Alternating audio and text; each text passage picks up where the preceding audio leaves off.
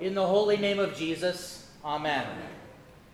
Several years ago, I was able to go to Washington, D.C. as I took one of my friends back to her home in Virginia after our junior year of college.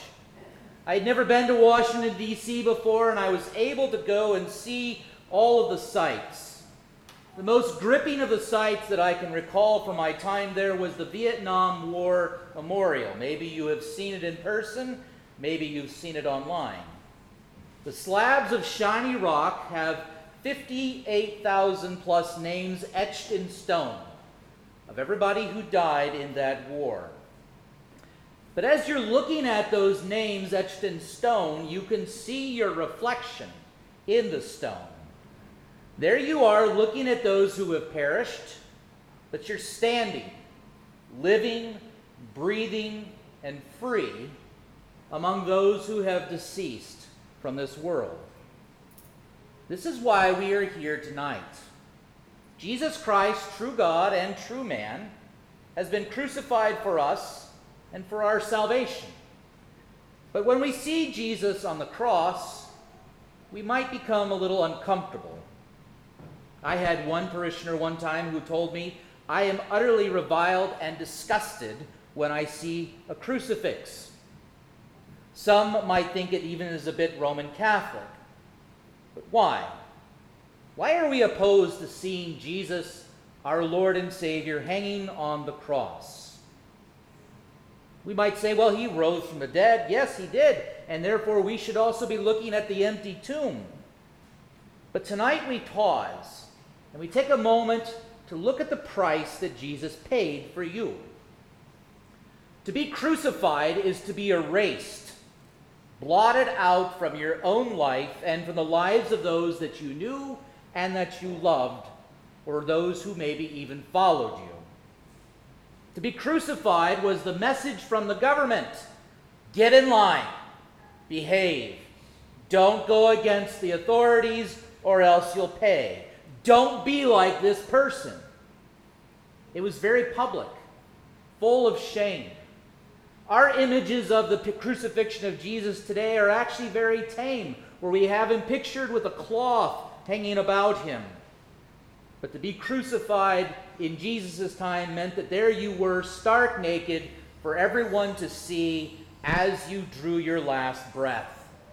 Publicly shamed, publicly humiliated, all because of your offenses. Death is a very private and hidden thing for us today, which is why I think at times looking at Jesus on the cross freaks us out. I can't even imagine what it would be like to live in a world where humans nailed other humans to the cross. Could you imagine going down here on Markham by the War Memorial and seeing people being crucified every weekend? How awful. People left for days to die, a torturous and shameful death. It was engineered by the Romans just for this purpose. Cicero called it the most cruel and disgusting way to die. Yes, this is how you get rid of a person. This is how you off them forever. This is how you crush a movement and how you send a very clear message to those who oppose you. This is why the world stops tonight. Jesus came amongst us to redeem us, to love us, and to forgive everything that we have done against God and against each other, and to show us a better way, a perfect way, a holy way. And how do we respond? Let's have him killed. The cross. What did we do to love incarnate? This is what we do to God. It wasn't enough to just simply ignore him. We say, along with those people, crucify him. Nail him to the tree. And how often do we choose this way? How often does love come to you, and forgiveness and mercy and hope come to you through God's word, through his gifts of the sacraments, and we reject it? How often do we sit in the face of holiness and respond with violence against each other?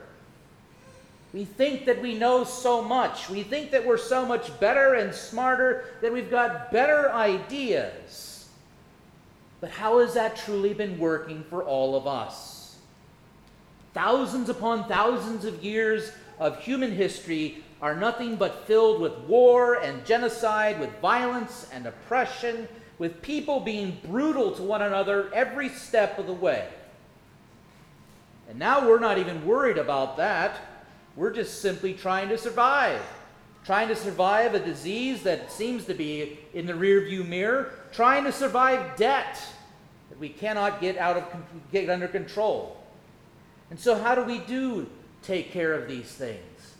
We distance ourselves from each other, and we take on more debt, so much that no one even understands. In the end, we are telling God, who gives us everything, we know better. Nail him to the cross. Let's make him disgusting. And until we die, that is what you and I will continue to do. The good news is that despite our best efforts of pushing Jesus out of our lives, at destroying the very God who created us, sealing a tomb and locking him away forever, the word got out. The light of the world cannot be extinguished. Christ and his love for you cannot be shut down. Today is a day, yes, of repentance, but it is also a great day of joy and hope, because God will not leave you. We literally did the worst thing that we could do to someone, and yet he still rose on the third day.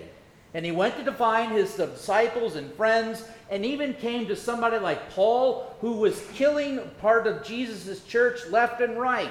And now he has come to you this day.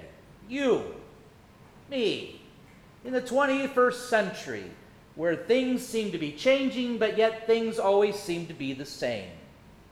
It's lovely. It's a brilliant thing. It's a marvelous thing. God does not give up on you, though you've given up on him so often. He does not leave you. He will not leave you. We threw him into the trash can. We did our best to get rid of him, and yet he is alive and walks today.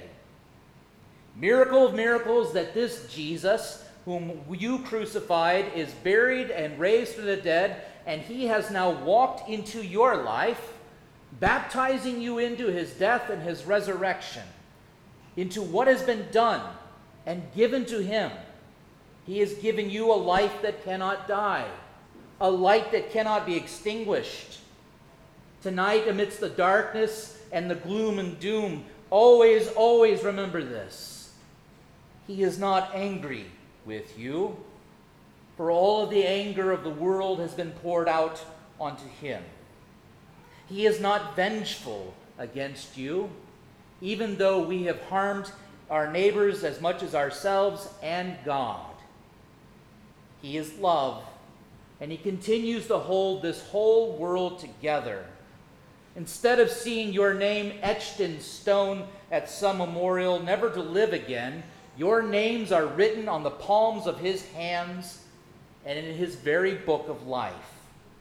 Let the world do its worst to him, though we wage war against him daily and wage war against each other.